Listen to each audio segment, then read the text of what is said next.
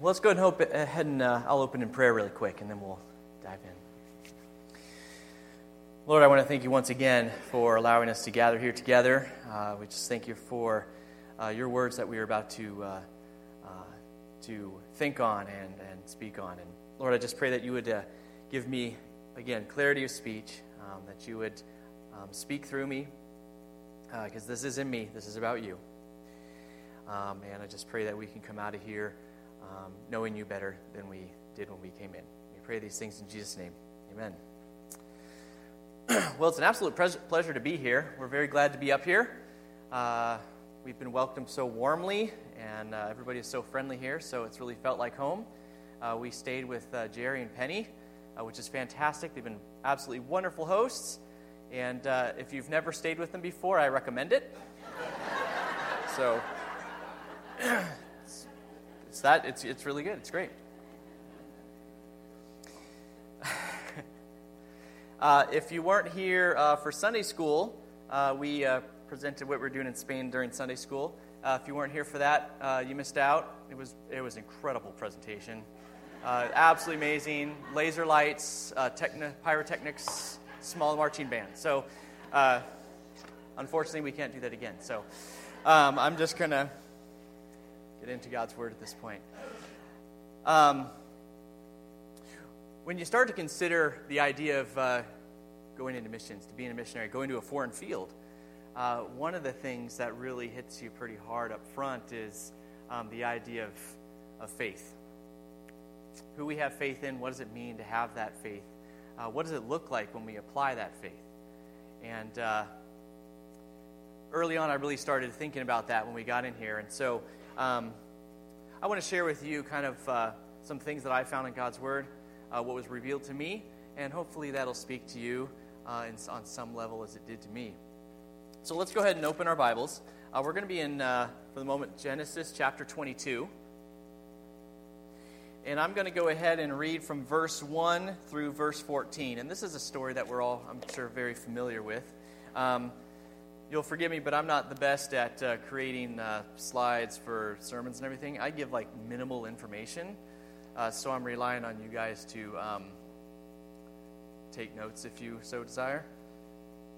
So there'll be some points that come up there a little bit later. But all right, so let me go ahead and I'll read here. After these things, God tested Abraham and said to him, "Abraham." And he said, "Here I am."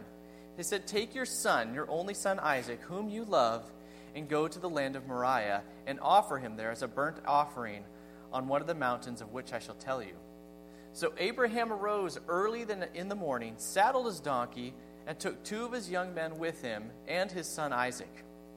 And he cut the wood for the burnt offering, and arose and went to the place of which God had told him. On the 3rd day, Abraham lifted his eyes, and he saw the place from afar. Then Abraham said to his young men, "Stay here with the donkey. I and the boy will go over there and worship and come to you again." And Abraham took the wood of the burnt offering and laid it on his son Isaac, and he took in his hand the fire and the knife. So they went both of them together, and Isaac said to his father Abraham, "My father." And he said, "Here I am, my son." And he said, "Behold, the fire and the wood, but where is the lamb for the burnt offering?" Abraham said, "God will provide for himself the lamb for a burnt offering, my son." So they went both of them together.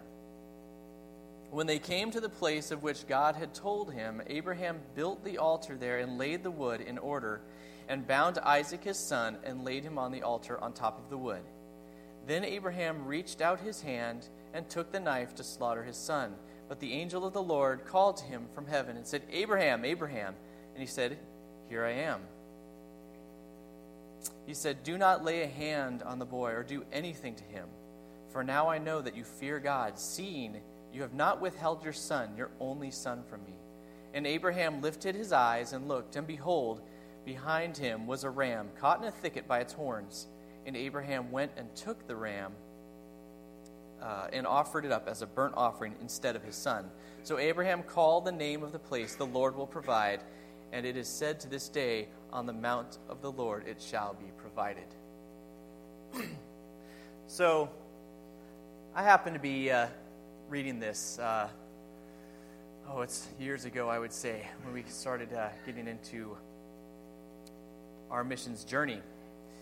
And I really went and dug into this to look at, we can all recognize, we're all familiar with the story, we all recognize that Abraham had a lot of faith in God.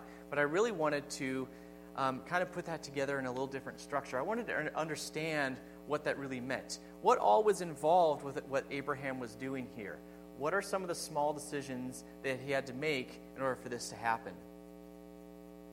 So let's take a look. We look in Genesis 22:1. We're going to go back to the beginning of that really quick.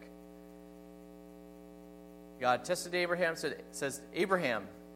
And Abraham responds saying, here am I. The first thing I noticed in this that we have to be doing is we have to be listening to God. There are various ways to listen to somebody, okay? Most of you who are married will understand that there are various ways to listen to somebody. There is passive.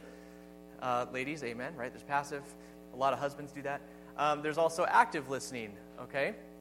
We can tell which is being used at a given time. My wife knows when I'm listening passively to her or when I'm listening actively to her, right? I always thought it'd be a great idea for somebody to come up with a restaurant called Yes Dear. Why? Because so often your wife might be speaking to you in the background and she's, say, I don't feel like making dinner or stuff like that, and you're kind of focused on something else, and she'll say, where would you like to eat tonight? And you say, yes, dear. Because we're not really listening. That's passive listening. Active listening is different. We recognize that. When we're listening actively to somebody, we respond. We either ask questions, we acknowledge what they say, we repeat what they say. We all know what the difference is. What I find interesting here is Abraham is actively listening for words from God. So when God calls his name, Abraham immediately says, here I am. He doesn't get confused about who it is. He doesn't misunderstand what's being asked. He's like, yeah, I'm right here. What do you need? I'm ready for you. So that's the first thing I notice is that I need to be actively paying attention to what God's trying to tell me. I need to be seeking out. I need to be ready to listen for when God calls me, and then I want to hear the instruction He's going to give me. God proceeds to give Abraham instruction at that point. And if we look at verses 3 through 13, he gives him quite a bit of instruction. Let me go ahead and we'll take a look at some of the things here. He obviously tells him he wants to take his only son Isaac and offer him up. So there are some things that we notice about the way in which, thank you, my lovely wife. There are some things that we notice that Abraham starts to do in his obedience, okay? One of the things I saw in there is Abraham rises early in the morning, okay? He has been asked to do something, really very difficult to do. I mean, that's understating it amazingly. He has been asked to offer up his son, Isaac, his only son, right? And he arises early the next day. Early. So if that were me, I have a son. He's in the nursery right now. His name's Austin. If I heard God say, Chris, I would like for you to offer up your son, Austin. I'd be willing to hit the snooze alarm a few times. I don't know that I'd want to be in a hurry to get out the door. I don't know many people that would. This is not an easy thing to do. But Abraham gets up early. He brings the appropriate equipment with him. He brings the wood. He brings a knife. He knows the journey is going to be 3 days. He basically obeys in every facet he can think of. There are so many things in which I've done myself where I've decided this isn't something that I really want to do, so there are things that I'm going to do on purpose to make it a little bit more difficult for me to follow through with this. Okay? I'm sure we've all done this before, right? Here's a great example for you.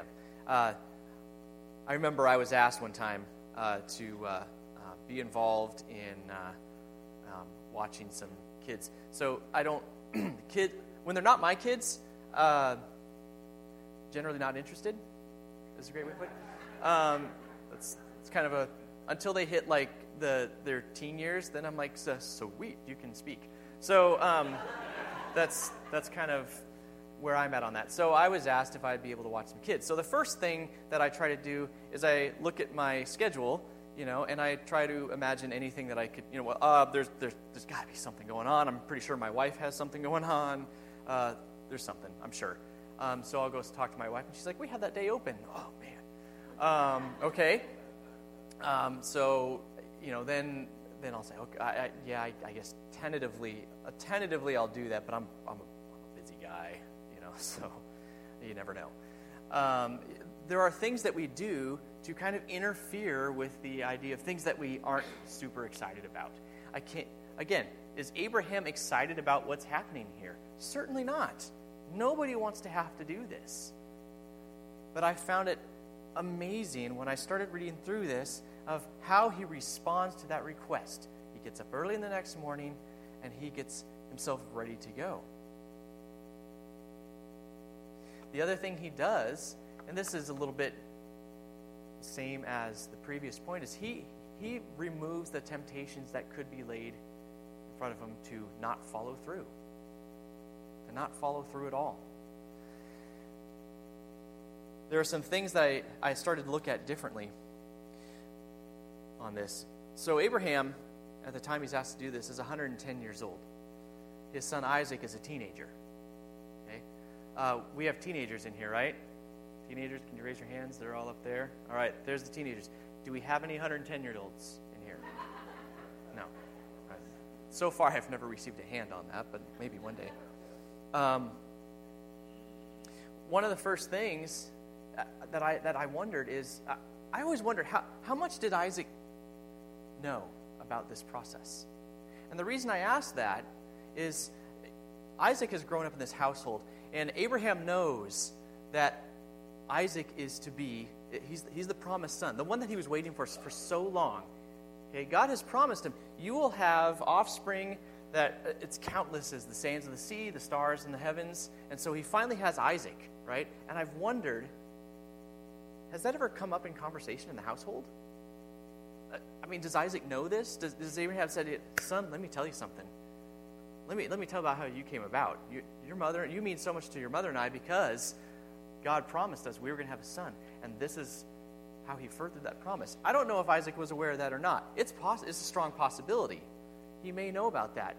The reason I also wonder that is because if Isaac knows something about this, I'm wondering if Abraham also told him before they were headed up to sacrifice Isaac. He said, Isaac, we got something to do here that I need to talk to you about.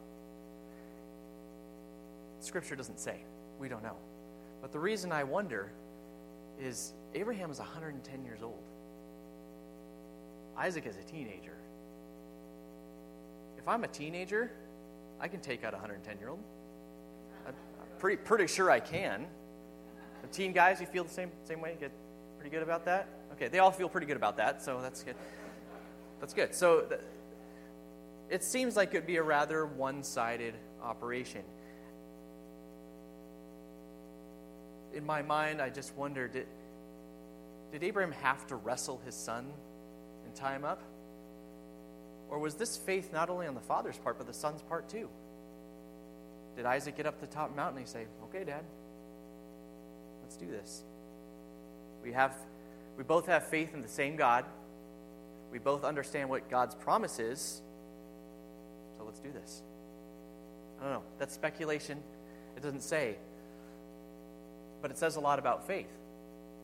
To even ask the questions and wonder how that's working. The other thing that Abraham does that I thought was really interesting in here, it talks about how he left his servants at the bottom of the mountain when they got there. He asked them, he goes, you guys stay here. My son and I are going to go up, and we're both going to come back to you.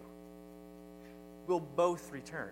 Now, there's a number of reasons why he could be leaving his servants down there. Now, I think we have a different idea of servantship as opposed to the way they did back then. Oftentimes, the servants were they were usually paid. These weren't necessarily people who were slaves. They were servants. They were paid people. They were somewhat a part of the family, right? So they had some sort of relationship with Abraham and Isaac and the family. It's not like the servants were just guys that hung out in another tent somewhere, and we're all, we're on the beck and call of, I want some water, They usually had some sort of relationship. If that's the case, if Abraham brings up those two servants and the donkey, and he brings them up to the mountain with him, and Abraham says, all right, I'm going to tie up my son, what are those servants going to do, probably? Seems like they would interfere. They'd probably want to stop him, all right? Wow, Abraham, the 110-year-old guy, has lost it. He's gone off the deep end. He's trying to tie up his son. He's going to offer him up. We got to stop him. But Abraham, wanting to be sure that he follows the word of God, that he obeys 100%, says, I want you guys to wait down here because I don't want you interfering with what I need to do. I have to obey God, and I don't want you to stop me from doing that. It's a small thing that we read past in this story. We run over it. Oh, and he left him down there. That's great. On to the next thing. But when we really look at it, that's a huge step of faith on his own. He has a desire to follow what God is asking him to do, to the point of, I'm going to make sure there's nothing that gets in the way of that. So I'm going to leave my servants down here. That's another area that, I might have said, servants, why don't you come on up and have a couple of clubs while you're at it, and you can whack me if I try to do something. That's something that maybe most of us would find a reason to stay away from. I also became aware that Abraham was very confident in the promises that he received from God. He understood what they were, and he had confidence in those. Let's take a look actually in Hebrews. We're going to go to Hebrews chapter 11, and we're going to look at verses 17 through 19. I'll give you guys a moment to get there. All right, chapter 11, verse 17. I'll start there. By faith, Abraham, when he was tested, offered up Isaac, and he who had received the promises was in the act of offering up his only son, of whom it was said, through Isaac shall your offspring be named. He considered that God was able even to raise him even to raise him from the dead, from which, figuratively speaking, he did receive him back.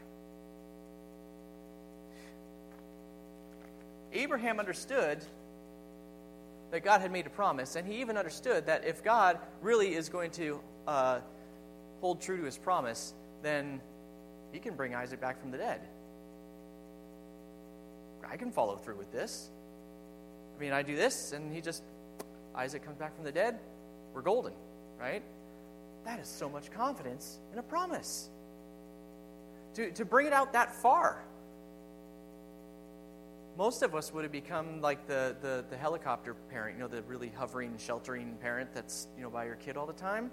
If I had received a promise that says, this is your son, and from him, the nation of Israel will come from, essentially, right? Okay. Watch out for that stone. Oh, don't touch that. You don't want to touch that. That might hurt you. How protective might you be of your son if that's the promise you have? But Abraham understands it's not my responsibility to protect my son that way. It's God's responsibility to protect my son that way. And he's given me a directive, and so I'm going to follow through with it. And I understand that God's made a promise. He's not going to renege on that promise, which means Isaac can certainly be raised from the dead. But what does he understand raising from the dead to look like at this point? Well, let's look at the kind of sacrifice that Abraham was talking about doing here. The type of offering that's put in there, when you look in the Hebrew version, the type of offering that he was going to make was referred to as olah, O-L-A-H, is the Hebrew word for the type of offering. Not all offerings are the same. Okay, they have different ones that they do at different times. Sometimes they use a portion of the animal, sometimes they use the whole thing, things like that. The one that they're using here is called an olah offering. Olah is a Hebrew word. Essentially, that means that which goes up. The way this offering was done was you would take the animal, you'd lay it on the altar. Remember, these are the motions that Abraham's going to go through. Okay? Most of us have a picture of Abraham standing over Isaac with his arm up in the air like this. That's not very likely. Usually what they did is they reached under the animal's chin and they cut here and let the blood drain out. So probably he laid Isaac on the altar and held his chin up and held the knife right there. The next step in this type of offering was that the entirety of the offering was to be burned. And when I mean the entirety, that means bone, everything. So all Abraham was expecting to have left of his son, his only son, was a pile of ash. That was it. That's all he was expecting because of the type of offering that he was going to be making. It's one thing to lay somebody down and take a life and see a body and say, Lord, I'm ready for you to bring him back. It's another thing to have nothing but a pile of ash and expect the same thing to happen. Wow. Wow. That is unbelievable faith on Abraham's part. God's going to raise my son from the dead, and all I'm going to see at the end of this is a small pile of ashes. But somehow God is going to make good on that promise and bring him back to me.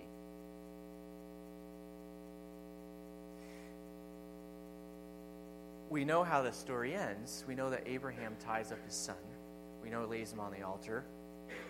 And we know he has his arms stretched out and a knife at his son's throat when God says, stop. The other thing I find interesting in here is I've heard many times, and again, this is speculation, but I've heard many times that people were like, oh, he was probably so grateful to hear that, and I'm sure he was. But I also think he wasn't expecting it.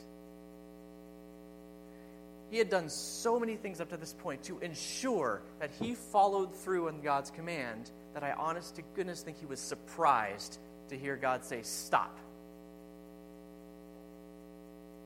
I don't think he reached his arm out. I don't think he hesitated. I don't think he was waiting for a word from God. I think he reached his arm out and he was going to take the next step. And then God had to say, whoa, hold on.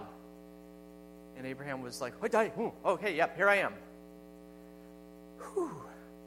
You know, I think he was certainly relieved, but I don't think he was expecting that to happen. I mean, let's just look at the pattern, right? Everything to this point has been meticulously laid out by Abraham to make sure that he follows with every step of what God wants him to do. And he believes that God can raise Isaac from the dead. So why is he expecting God to stop him? I think he's honestly surprised. Well, what does this do for us? What do we gain out of looking at this, and how does this help us? We can actively listen to God. God communicates us in numerous ways, through his scripture, through people we talk to, other believers. And we can actively listen to God and make sure that we're obeying. And when he does speak to us and asks us to do something, then we need to obey. We need to obey promptly. We need to get up early the next morning and be ready to go. We need to obey fully. We need to take out the temptations that can get in the way of us changing our mind, not wanting to do it, getting lost. We need to remove those things away from ourselves. And we have to have confidence in the promises that God has made to us. we need to understand God's promised us things too, right? We have promises in God's Word. We need to understand what those are and have confidence in those. Let's go into Ephesians chapter 1. Let's take a look at something here.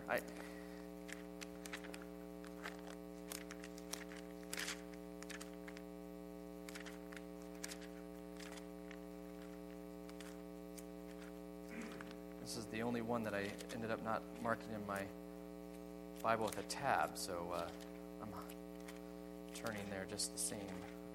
There we go. I want to go ahead and go through verses 3 through 14 here.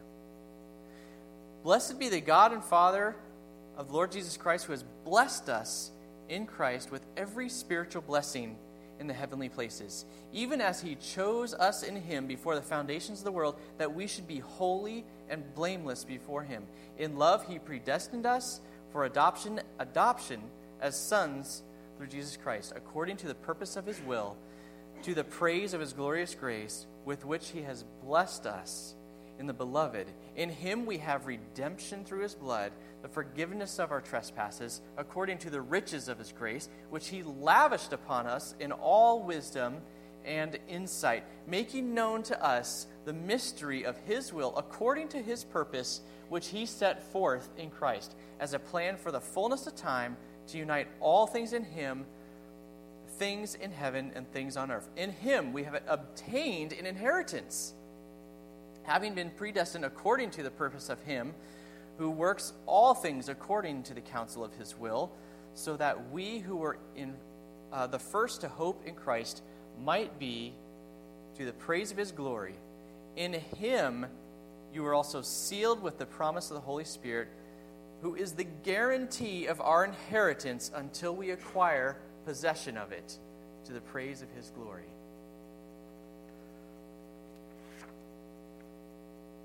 Boy, there's a lot in there, actually, about how we've been blessed, how we've been chosen, and about how we have certain promises. Does anybody remember hearing the word inheritance in there? Yeah?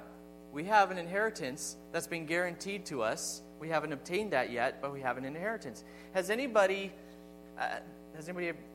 received an inheritance at any point in time? Okay, some people have. And most of us, it's probably, we probably didn't have parents who were vastly wealthy or anything like that. But some people do, right? There are some people who have parents who have large amounts of money, right? And so they know, they have a certain level of confidence that when their parents pass, then they have something unbelievable coming to them, right? I've never understood what it is to have mind-boggling wealth, okay? Most of us don't understand that, right? I don't know, maybe all of you do, but most of us don't. And so I wanted to get something of an idea of what that meant. You know, most of us we're used to budgeting and keeping track of finance. What does it mean to just have like a wealth that's just mind-boggling? So I thought, who's a good person to find on that? And I thought, well, you know what? There's an athlete who probably he brings in the most money in endorsements than a lot of athletes. Michael Jordan. Okay, we've all heard of Michael Jordan. I found something on him, and this gives you an idea of what mind-boggling wealth really is, okay? At least in physical terms. Michael Jordan retired with $40 million in endorsements. That means that Michael Jordan makes $178,100 a day, whether he's working or not. If he sleeps 7 hours a night, he makes $52,000 while he sleeps. If he goes to see a movie, it'll probably cost him about $10. That tends to be the average. But while he's watching that movie, he'll make $18,500. If he decides to make a 5-minute egg, he'll make $618 while he's boiling it. He makes $3,710 while he watches a half-hour sitcom. He'll probably pay around $200 for a nice round of golf. But while he's playing that round of golf, he'll actually be reimbursed $33,390 while he's playing. If you were given a penny for every $10 that Michael Jordan made, you'd be living at about $65,000 a year. During the Summer Olympics, while watching the 100-meter dash, what's that, like the world record for like 4 seconds or something? It's really fast, right? He made $19.60. While the common person is spending about $20 for a meal in one of his Chicago restaurants, if he were to have that same meal, he actually makes $5,600 while he's eating it. He makes $7,415 an hour more than minimum wage. If he wanted to save up for a new Mercedes 57S, that's a $356,000 car, by the way, the poor man would have to save for a whole 2 days. I can't comprehend having that kind of money. I don't understand that. But the great thing is that in our spiritual life, we have a Heavenly Father who is incredibly wealthy in grace and mercy, and we're inheriting that stuff. That's our inheritance. It blows my mind. The wealth, the spiritual wealth that God has for us is outside of our comprehension. It's beyond what we can imagine. By the way, if Michael Jordan saved 100% of his income for the next 450 years, he still wouldn't have the kind of money that Bill Gates has today. Holy cow! And God goes beyond that for us, right? We're talking to God who is in control of everything. He's in control of the universe. He's the creator of the universe. These are the promises we have. And so, when we can respond in faith with the confidence that we're in the hands of a loving God who has made promises to us, and He intends on keeping those promises to us, we can react in the same faith that Abraham has, right? There's no... Why do we fear? Why do we fear what's going to happen? We know what's going to happen. We know God has the best in line for us. He's waiting for us to follow Him and obey Him. He's waiting for us to follow those tracks so He can give us that inheritance, so He can say, well done, my good and faithful servant. And add to that, say, you're an adopted son, my daughter, welcome home. I'm not a special person. My going to Spain is not because I'm a spiritual giant, because I'm not. It's not because I have this incredible idea of spirituality or faith. I don't.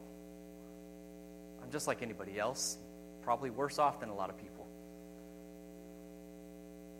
I go to Spain because God asked me to. Because people need to hear Him. Because they all deserve the same inheritance I have. Not just me. I can't be selfish with it. He intended it for everybody.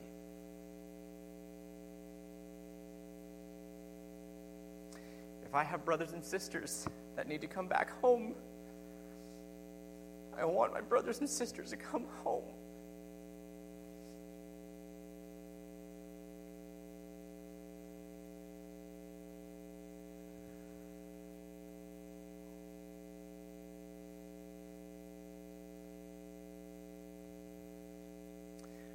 I pray that as you guys go out to your mission fields here in Ferndale, I pray that you feel the same way. This city is full of your lost brothers and sisters. God wants to bring them home. And if He can work through you, pray, God, let Him. Let Him. We have promises and we can have a strong faith. It doesn't mean we're not going to suffer. It doesn't mean it's not going to be hard. But we know how it ends.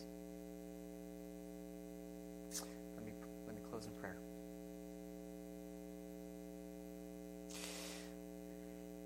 Lord, I just pray for all of us here today. As we try to reach the people around us, as we try to allow You to work through us, It's not what we do. We just want to be along for the ride, Lord. We want you to use us in the way that you've chosen. We want to be guided by you, Lord. And we pray that we wouldn't let ourselves get in the way. That we wouldn't think we have better ideas, that we have better tactics on how to do it, but that we would just listen to you and say, Lord, use us in whatever way you see fit. Lord, I thank you for the people in Spain that we're going to meet. Lord, I pray that you would begin preparing their hearts today so that when we go there and we meet those people, that they're ready to hear your words, that they're ready to come back home to you, and they're ready to bring their brothers and sisters back home to you as well. Lord, I just pray all of these things in your blessed name. Amen.